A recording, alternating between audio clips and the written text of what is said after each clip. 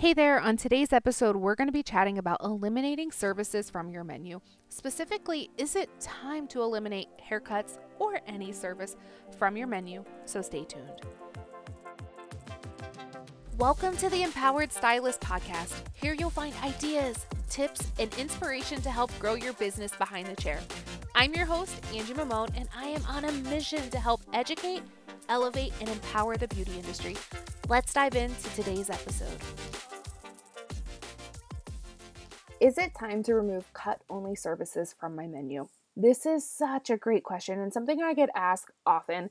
And I just want to remind you before we dive in that we can exchange the word cut only for any service on your menu that you are thinking about eliminating. So whether it's nail services or makeup services, bridal services, color only services, whatever that may be, you can ask yourself the same series of questions. So I'm going to share with you just 3 simple questions that I ask my coaching students when we are refining their menu and determining if it is time to eliminate a specific service. So the first question I want you to ask yourself, and in my opinion, probably the most important, is this something that I enjoy?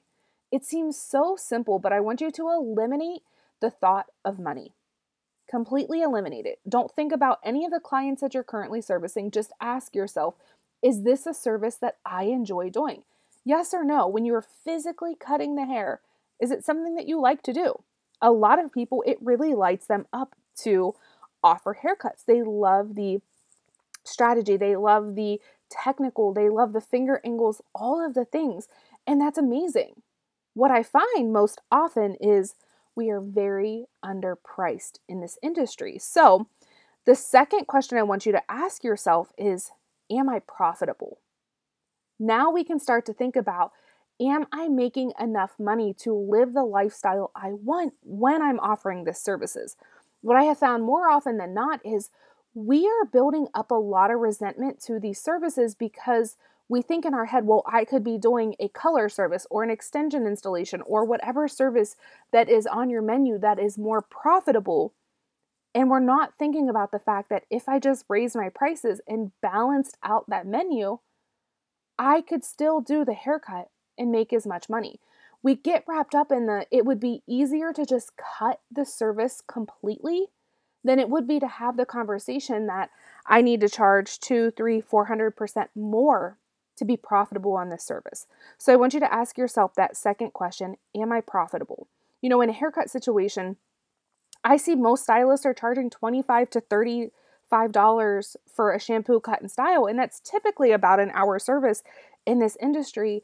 And for most of us, as we advance and offer more services, we're likely charging more than $25 in that hour. So that's when it becomes this debate for us, and we would rather just cut all ties together than have that difficult conversation. So the third question I want you to ask yourself is, does this service align with my dream schedule? Now, we can grow out of services, and what I mean is we can get to the point where we no longer want to offer that service in our business because it doesn't just align with our future goals. So for me, when I got in this industry, I was so passionate about makeup. I loved makeup. But as I got a little bit older, and there is no right or wrong to what your dream schedule looks like, but I realized I didn't want to be working every single weekend of my life. And for the most part, what I found true in my area was that if I wanted to be a successful makeup artist, I was going to have to work weekends for bridal and proms and homecomings and all of that to be able to offer the service that I loved. Now, things have shifted a little since then, but it no longer aligned with what I wanted to do. Now, 10, 12 years ago when I started in this industry, I never would have imagined that I would spend almost all of my days behind the chair doing extensions. That is incredible, and I love what my career has evolved into.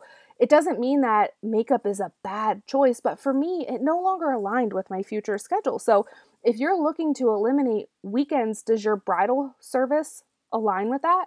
Those are the questions I want you to ask yourself. So 1, is this something I enjoy? 2, am I profitable? And 3, does this align with my dream schedule?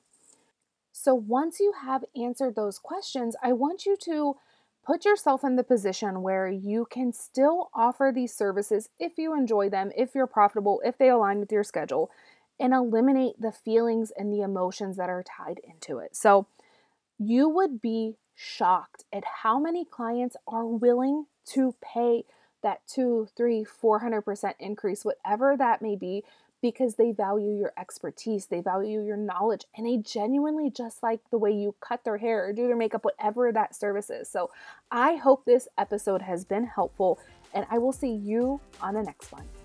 Bye for now.